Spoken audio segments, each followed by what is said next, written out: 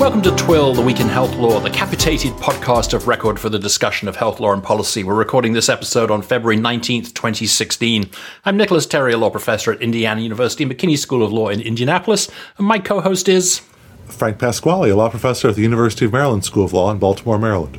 And this week on Twill, we're very pleased to welcome Nicole Porter, a professor of law at the University of Toledo College of Law. Her research interests focus on the employment rights of women and individuals with disabilities, and not surprisingly, she teaches employment discrimination and disability law. It's been too long, Nick.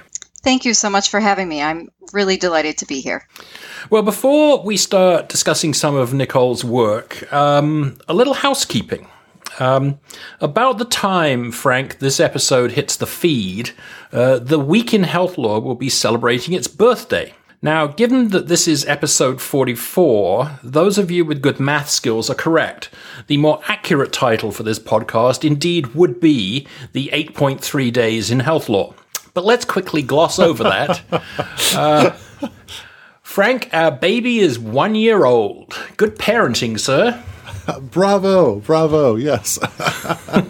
Yes, we definitely should pop open the champagne. The virtual Indeed, champagne is being the virtual popped. champagne. Yes. Or at least the cake, the birthday cake, I guess. So, yes.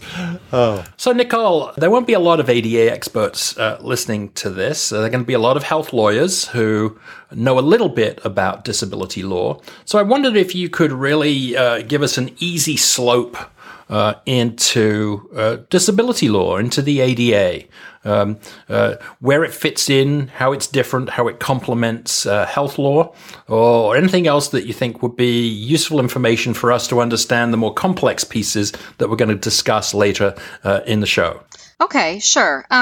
So I think, obviously, disability law affects individuals with disabilities. And as I'm going to talk about later, that definition has been very dramatically expanded. So I think that primarily the case law that we see under the Americans with Disabilities Act is mostly employment related. And that's obviously where I come to disability law, from that place, because I was an employment lawyer.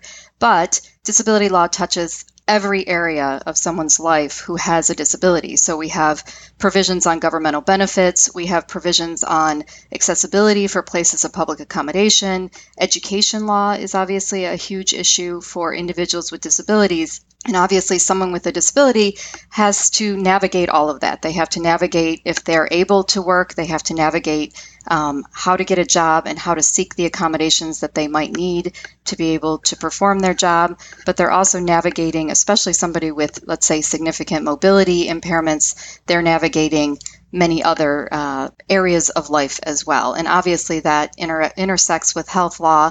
Unfortunately, I think sometimes there's a conflict there, because in order for them to get the type of health law benefits that they need, they might be better off not working. And so there is some conflict there, although that's not really my emphasis. My emphasis is more on individuals who can and want to work. So they are disabled, but they can still perform their job as long as they're given reasonable accommodations. Can you give us a little background about how the ADA fits into sort of the broader scheme of civil rights laws, particularly, I guess, sort of compared to Title VII? Sure. The ADA was drafted with the intent to make it very similar to other civil rights laws, including Title VII, as well as the Age Discrimination in Employment Act. And some part of the ADA operates the same way as those other statutes. In other words, it prohibits employers and other covered entities from discriminating based on disability instead of based on sex, race, age, national origin, as those other statutes do. And there are many cases that are what I call just straight up discrimination cases. So for instance, an employer might believe an employee has a disability that they don't actually have, or they might think that they're unable to do the job, even though the employee has never asked for accommodations and is able to do the job without those accommodations. And in those cases, the employer is discriminating, just like they would be if they were basing a decision based on race or sex or age. Very similar to age discrimination in many ways, where some employers might believe that once you've hit a certain age, you're no longer able to perform some particular functions of the job. So a big part of the ADA was meant to look a lot like our other civil rights statutes. Obviously, where it's different is that it requires this idea of reasonable accommodations, that if an employee needs to have an accommodation in order to allow them to perform the functions of the job, then the employer is obligated to provide it. Thank you so much. That's a really great overview, I think, of the ADA. And I know that when I teach it in health law classes, I always find it to be a really difficult topic, particularly when we talk about areas like insurance and some other areas where it comes up, wellness programs, et cetera. One thing that I think will help our listeners as well in terms of framing the conversation is if you could go over some of the reception of the ADA by the courts and some perhaps unexpected ways in which its scope was limited. Because I remember I saw a talk by Chai Feldblum once. Now she's an EEOC commissioner, and I think she worked on the law and said something along the lines of, I think of this law as my child, and I think it was mistreated by the courts in its early years. So if you might be able to share some perspectives on that, I think that would be very helpful. Sure. Yes, I'm happy to. And I've also heard her say that as well. I've been in a couple of situations where I've gotten to listen to her talk about sort of what they were thinking when they drafted both the original ADA as well as the amendments. So basically, as many people know, the ADA, when it was first enacted in 1990, had overwhelming support. I think, if I'm remembering this correctly, 96 out of the 100 senators voted in favor of the ADA. So unprecedented approval, considering that it is a civil rights law. And then the courts began narrowing the construction and specifically narrowly interpreting the definition of disability. And so the ADA defines disability as a physical or mental impairment that substantially limits one or more major life activities. And so the court, in a case called the Sutton Trilogy, the court said that when courts are determining whether or not someone has a disability, they must consider an individual's mitigating measures. So, for instance, if somebody has epilepsy, but it's controlled, their seizures are controlled with medication, they would not be considered disabled. So that had a huge effect because many disabilities are mitigated by either medication or assistive devices like hearing aids, etc. And so courts began saying, well, if in your mitigated state, you are not substantially limited in a major life activity, you're not disabled. And so the way this interacted with reasonable accommodations was quite significant. So imagine an employee with diabetes who the way they mitigate it is to take medication and to, check their blood sugar and eat frequent meals and inject insulin if they need it. And the way they might do that is by having frequent breaks from work. But if the court says, well, you're not disabled because in your mitigated state, you're not substantially limited, then the employer doesn't have to provide them the accommodation of more frequent breaks to allow them to mitigate their disability. So it had very significant consequences, the Sutton Trilogy of cases where the mitigating measures rule was announced. And then a couple years later, we had a case called Toyota, where the court narrowly construed substantially limits in the definition of disability by holding that an impairment must prevent or severely restrict a major life activity, and that those major life activities must be central to daily life. And the court also stated that the definition of disability must be narrowly construed to create a demanding standard for qualifying as disabled. And so between those two decisions, the lower courts were just rejecting all kinds of impairments. Just to give you an example. So impairments such as hypertension, diabetes, multiple sclerosis, epilepsy, mental disabilities, cancer, and many others were all found not to be disabilities after these cases came down. And so plaintiffs were just, losing, time after time after time. And they couldn't even really get their foot in the door to have the merits of their case heard because the courts were saying, you don't even belong in the protected class, and therefore we're not even going to listen to your claim that you were discriminated against based on a disability. So what was the basis for this restrictive interpretation? Is there something in the statutory language? Is there something in the legislative history? Or I suppose, if you want to push it to the extreme, is it sort of part of the war on entitlements that we see with regard to the Affordable Care Act? With some folks saying that that the ACA should only apply if you're very, very poor or very, very, very sick. So I think it's a couple of those things. So I definitely think that there was one statement in the preamble to the ADA that used a number. And so it says some 43 million Americans have one or more disabilities, and that number is going to increase as the population ages. And so the courts use that 43 million to say they said it's a ceiling rather than a floor, even though it sounds to me as a floor, like it's supposed to be a floor.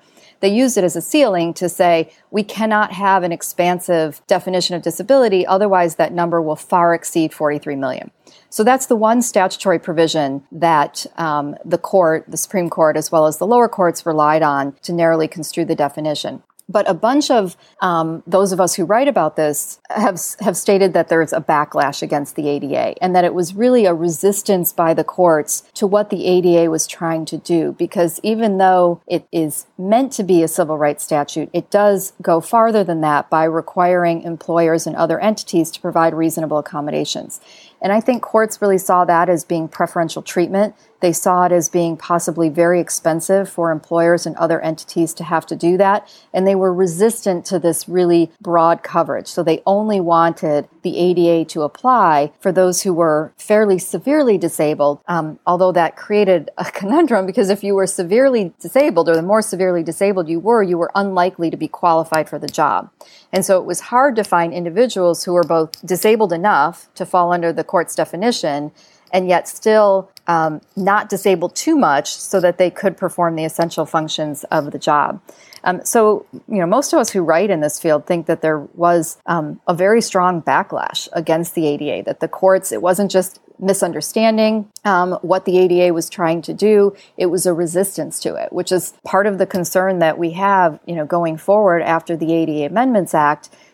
Are the courts going to try and do this again? Is there going to be sort of a further backlash against the ADA? That is such a great setup for our next set of conversations, which will focus on this ADA Amendments Act and your piece in the Tennessee Law Review, the new ADA backlash.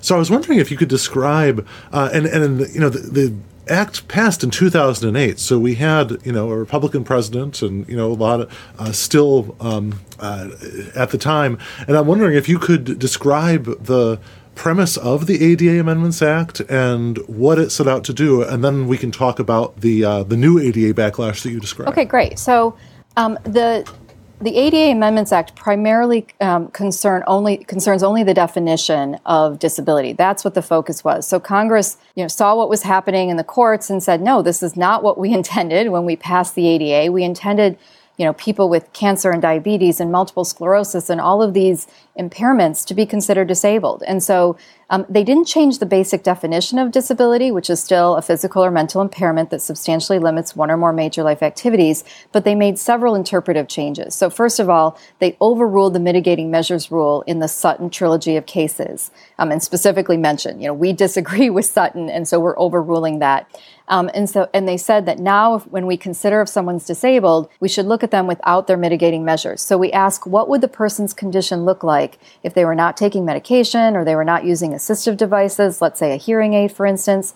So if without a hearing aid, the individual who's hearing impaired would be substantially limited in the major life activity of hearing, then they're considered disabled under the amendments, even though the hearing aid corrects their hearing. Second, Congress disagreed with the Toyota courts, or the court in Toyota's narrowing language, and instead made clear that the definition of disability should be broadly construed and should not demand extensive analysis. Congress said that the focus should be on whether the covered entity violated the act, not on whether the person was disabled. So those were two major changes and specifically mentioned the cases by the Supreme Court.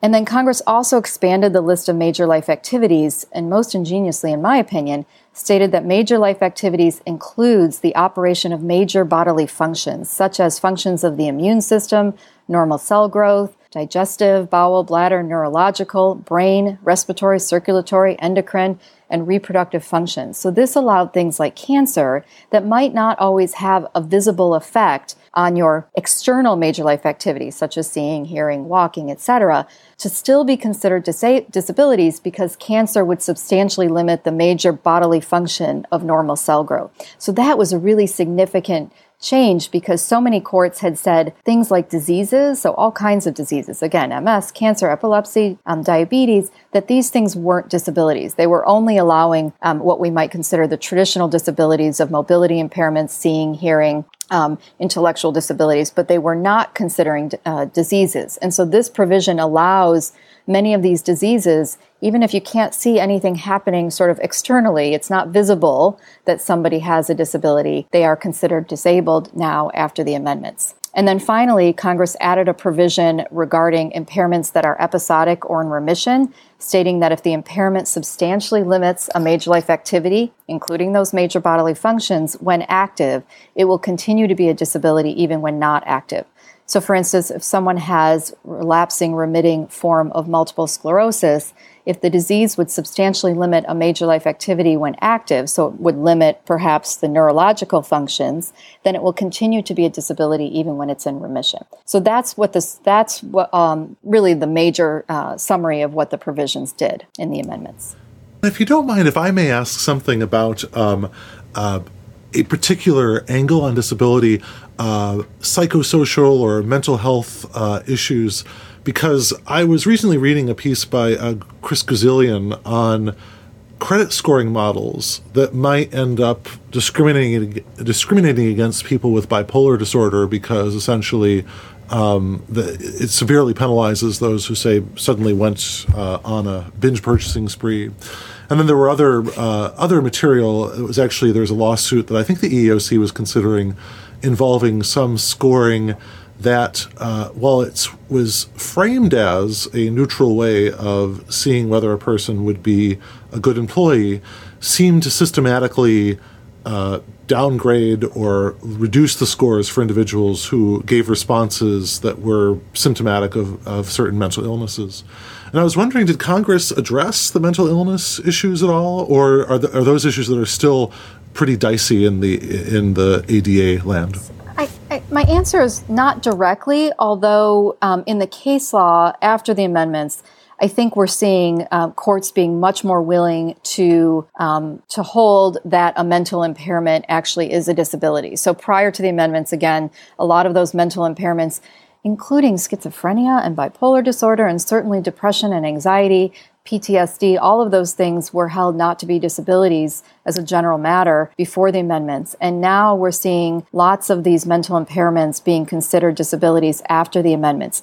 It's still an area of huge stigma. I don't want to understate that. I think it's an area that we're going to continue to see a lot of stigma, but at least it's going to be much easier now for an individual who has a mental impairment to at least get their foot in the door and say, I have a disability, and now here's my claim that these kinds of things that you're talking about violates the ADA. So before the amendments, they couldn't even get to the merit of those issues because the courts were saying, no, you don't even have a disability. And so now they're going to actually get some of those claims heard. Now, what happens with that, obviously, is the big unknown, right? What happens going forward in the case law with regard to the merits of cases, both for those individuals with physical disabilities as well as with mental disabilities, that's sort of the big question that we're waiting to see what happens there. In your article, I think what you describe is a shift from essentially ADA cases before the amendments being decided on defense motions for summary judgment, whereas post-amendments, they tend to go to trial. Is that an oversimplification? And for any law students listening, this will be on the test. So it's not an oversimplification, although I guess I would say that if a plaintiff now is surviving the defendant's motion for summary judgment, chances are pretty good that those cases are going to get settled rather than going to trial. But you are absolutely right that, yes, that is the big shift, is that plaintiffs who were, frequently, and there's, a bunch of studies about how many individuals were losing their ADA cases. Plaintiffs who were losing their ADA cases before the amendments, at least now are getting past that point of summary judgment. Again, at least on the issue of whether or not they have a disability. It's a separate issue. If the court decides both the issue of disability as well as the issue on the merits, then we're not quite sure whether or not we're seeing an increase in the number of plaintiffs who are able to ultimately survive summary judgment, but absolutely on the issue of whether or not the person falls under the protected class of being an individual with a disability. So that's been a huge change after the amendments. And if I can, if you don't mind, I'll just rattle off some impairments that were have been considered disabilities after the amendments. And most of these had been considered not disabilities prior to the amendments, if not all of them.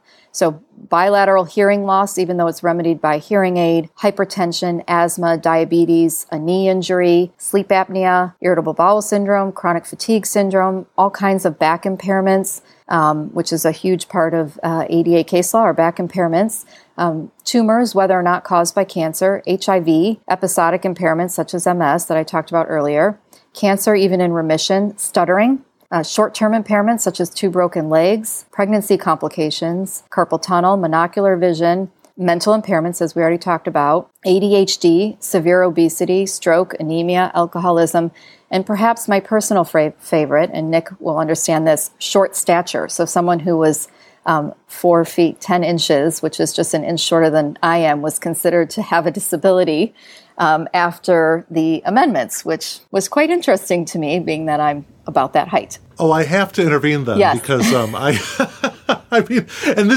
I'm so sorry to ask this question because I'm on the opposite end of the spectrum. I don't know if we've ever met in person, but I'm about 6'7". Okay. And I have been in endless disputes with various public universities invite me, or other universities invite me to speak.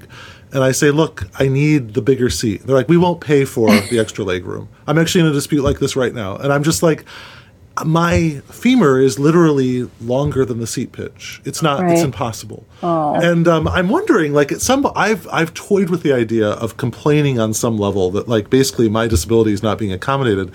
I mean, this is actually giving me some hope. I don't know, but yeah. So I'm trying to think of, and it was an interesting case, and I don't think ultimately that plaintiff would have won that, but I mean, certainly in the workplace, I can imagine. Obviously I'm a professor, so this doesn't happen very often for me, but in certain blue collar workplaces, there are plenty of machines that I am probably too short to operate. There are sometimes I'm renting a truck or something like that, and I can't reach the gas pedal. So I can see that. And your argument, I think, actually is going to be a little bit harder. It would have to be that it's a substantial limitation on the major life activity of sitting, but sitting is not listed, if I'm remembering correctly. It's not listed as one of the major life activities. Okay. Yeah. So it's going to be a long, hard fight for you, but I get that. I do not have that. Legroom is not something I need on airplanes. Instead, I bring in a little footstool so that I can not have my legs go numb. No, it's true. It's true. Yes. So there's also an issue there. And it reminds me actually of conversations I had with Ani Satz at Emory about the concept of universal design, as that being sort of, the fact that we have bathrooms that say have one stall that is specifically designed for the disabled or people disabled in a certain way makes it a much more amenable place for everyone. Say other people can change if they need to change for work or something like that. And I really feel like there's something about that universal design claim that could help maybe fuel further political attention to what you're characterizing as the new ADA backlash, or the potential for courts to do again what they did in the 90s in terms of trying to resist the push of the ADA. So, I love the idea of universal design, and I'm working on something right now it's related to that. It's universal accommodations, basically accommodating everyone so that we avoid the stigma of receiving accommodations. But I'm hopeful that with the increase in the number of individuals who are considered disabled, that all kinds of entities, so places of public accommodation as well as employers and places of education, higher education as well as K through 12, will start seeing things in a new light. In other words, instead of having to make individual accommodations, what can we do at a more global level, at a more structural level in our workplace, in our various institutions, to make them more accessible to everyone? So I always use the example of, ramps not only help those who are in wheelchairs, but they help, parents who are pushing small children in strollers.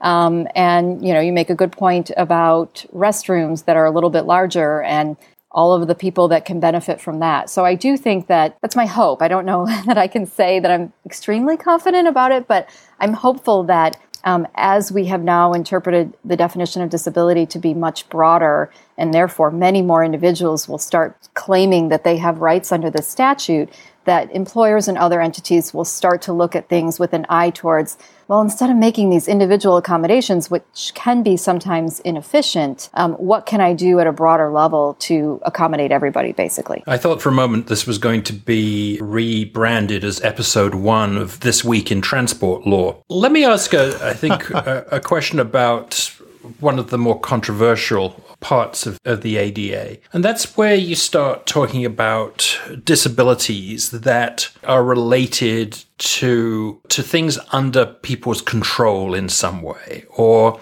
healthy living and so on. How does that kind of fit in after the Amendments Act? It's a great question. And I think that underlying some of the court's sort of backlash decisions prior to the amendments, there was this concern about choice, right? That about someone has chosen to be in this particular condition. Diabetes is one that comes to mind, well, especially type 2 diabetes, that is often, although not always, related to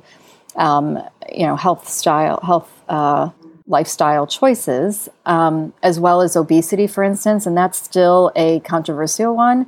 And I think a big part of the reason why courts have been reluctant to hold that obesity is a disability, because it is seen as being something in the person's control. So I think that the ADA is trying to avoid that determination, is trying to avoid allowing courts to make decisions based on whether or not a disability is a choice. But I don't know ultimately whether or not we'll see success with that. I mean, I think right now, because Congress has really, I thought they drafted a statute, the amendments were drafted in such a way as to make it difficult for courts to say, no, you don't have a disability. You still can in some cases, but it's much harder. And so the big question for me is whether or not courts are just going to find another way to continue to say that someone doesn't win, even if they can say that they have a disability. Because ultimately, saying you have a disability is just the first step, right? It's the same thing as saying that you're a particular race or a particular sex or national origin under Title VII. It doesn't get you very far. It just allows you to go ahead and state the merits of your claim and have the court hear the merits of your claim. So I do think that there is especially in society and the way employers feel about it, even if the courts never say this explicitly, I know from experience that employers are often really reluctant to give accommodations to individuals whose disabilities have arisen because of what they perceive to be choices that they've made. So, someone who's smoking gets lung cancer, obesity, heart disease that's caused by lifestyle choices. I do think that we're seeing, or that we will continue to see that on behalf of employers and perhaps on behalf of society. I don't think that Congress left open that as a loophole under the amendments, and so it's all going to depend on whether or not courts find another way to ultimately restrict coverage under the ADA. And it won't be restricting coverage under the definition of disability. It will be through another method, I think. Yes, I think we can recognize some of those difficulties in the wellness space following the Affordable Care Act and the ADA and GINA and the ACA and the way they sort of grind their wheels together, I think is particularly difficult to follow. I think that's absolutely right. I do think that we're seeing, sort of an effort on the part of employers to, the wellness programs have become just, really huge. And that's not my area, obviously, but I know enough to know that this is one of the things that employers are trying to do, keep healthcare costs down, to hopefully eliminate the number of claims that they get from individuals with disabilities. And it'll be interesting, I think, to see going forward how that ends up intersecting with the ADA. Following the amendments, is there a pattern emerging as to the employer, the defendant's best argument in a disability case? Okay, so I think what's happening, so after the amendments, when employers started realizing, I'm no longer going to be able to get this case kicked out on summary judgment simply by saying this person doesn't have a disability, they started looking at, all right, well, what else is the plaintiff going to have to prove? And the biggest part of the plaintiff's prima facie case, besides establishing that they have a disability, is to show that they are a qualified individual. And that is defined as being able to perform the essential functions of the job with or without a reasonable accommodation. And so what's happened after the amendment, well, before and after the amendments, is that courts have to figure out, well, what are those essential functions of the job? Now, before the amendments, they didn't do it all that often because they would just dismiss the case by saying the plaintiff doesn't have a disability. So now they're having to address those issues much more frequently. And I think there's somewhat mixed evidence about whether or not this is going to be the area of the next backlash. I know there are some scholars who believe that this is the area of the next backlash. So when a court is determining what are the essential functions of the job, there's several factors that the EEOC lays out that they're supposed to consider.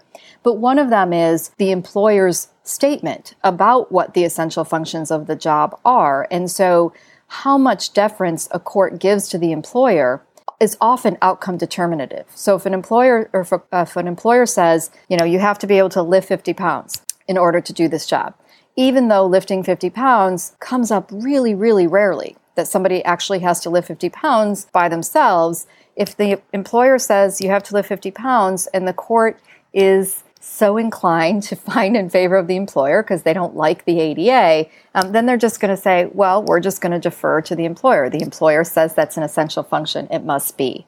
And so we are seeing some of that. And so Steve Befford at Minnesota has written an empirical piece saying that employers are winning slightly more often after the amendments on that qualified question, whether or not someone's qualified, than they were before. Michelle Travis has written a piece on this issue of what are the essential functions and how much deference employers are being given in determining those essential functions.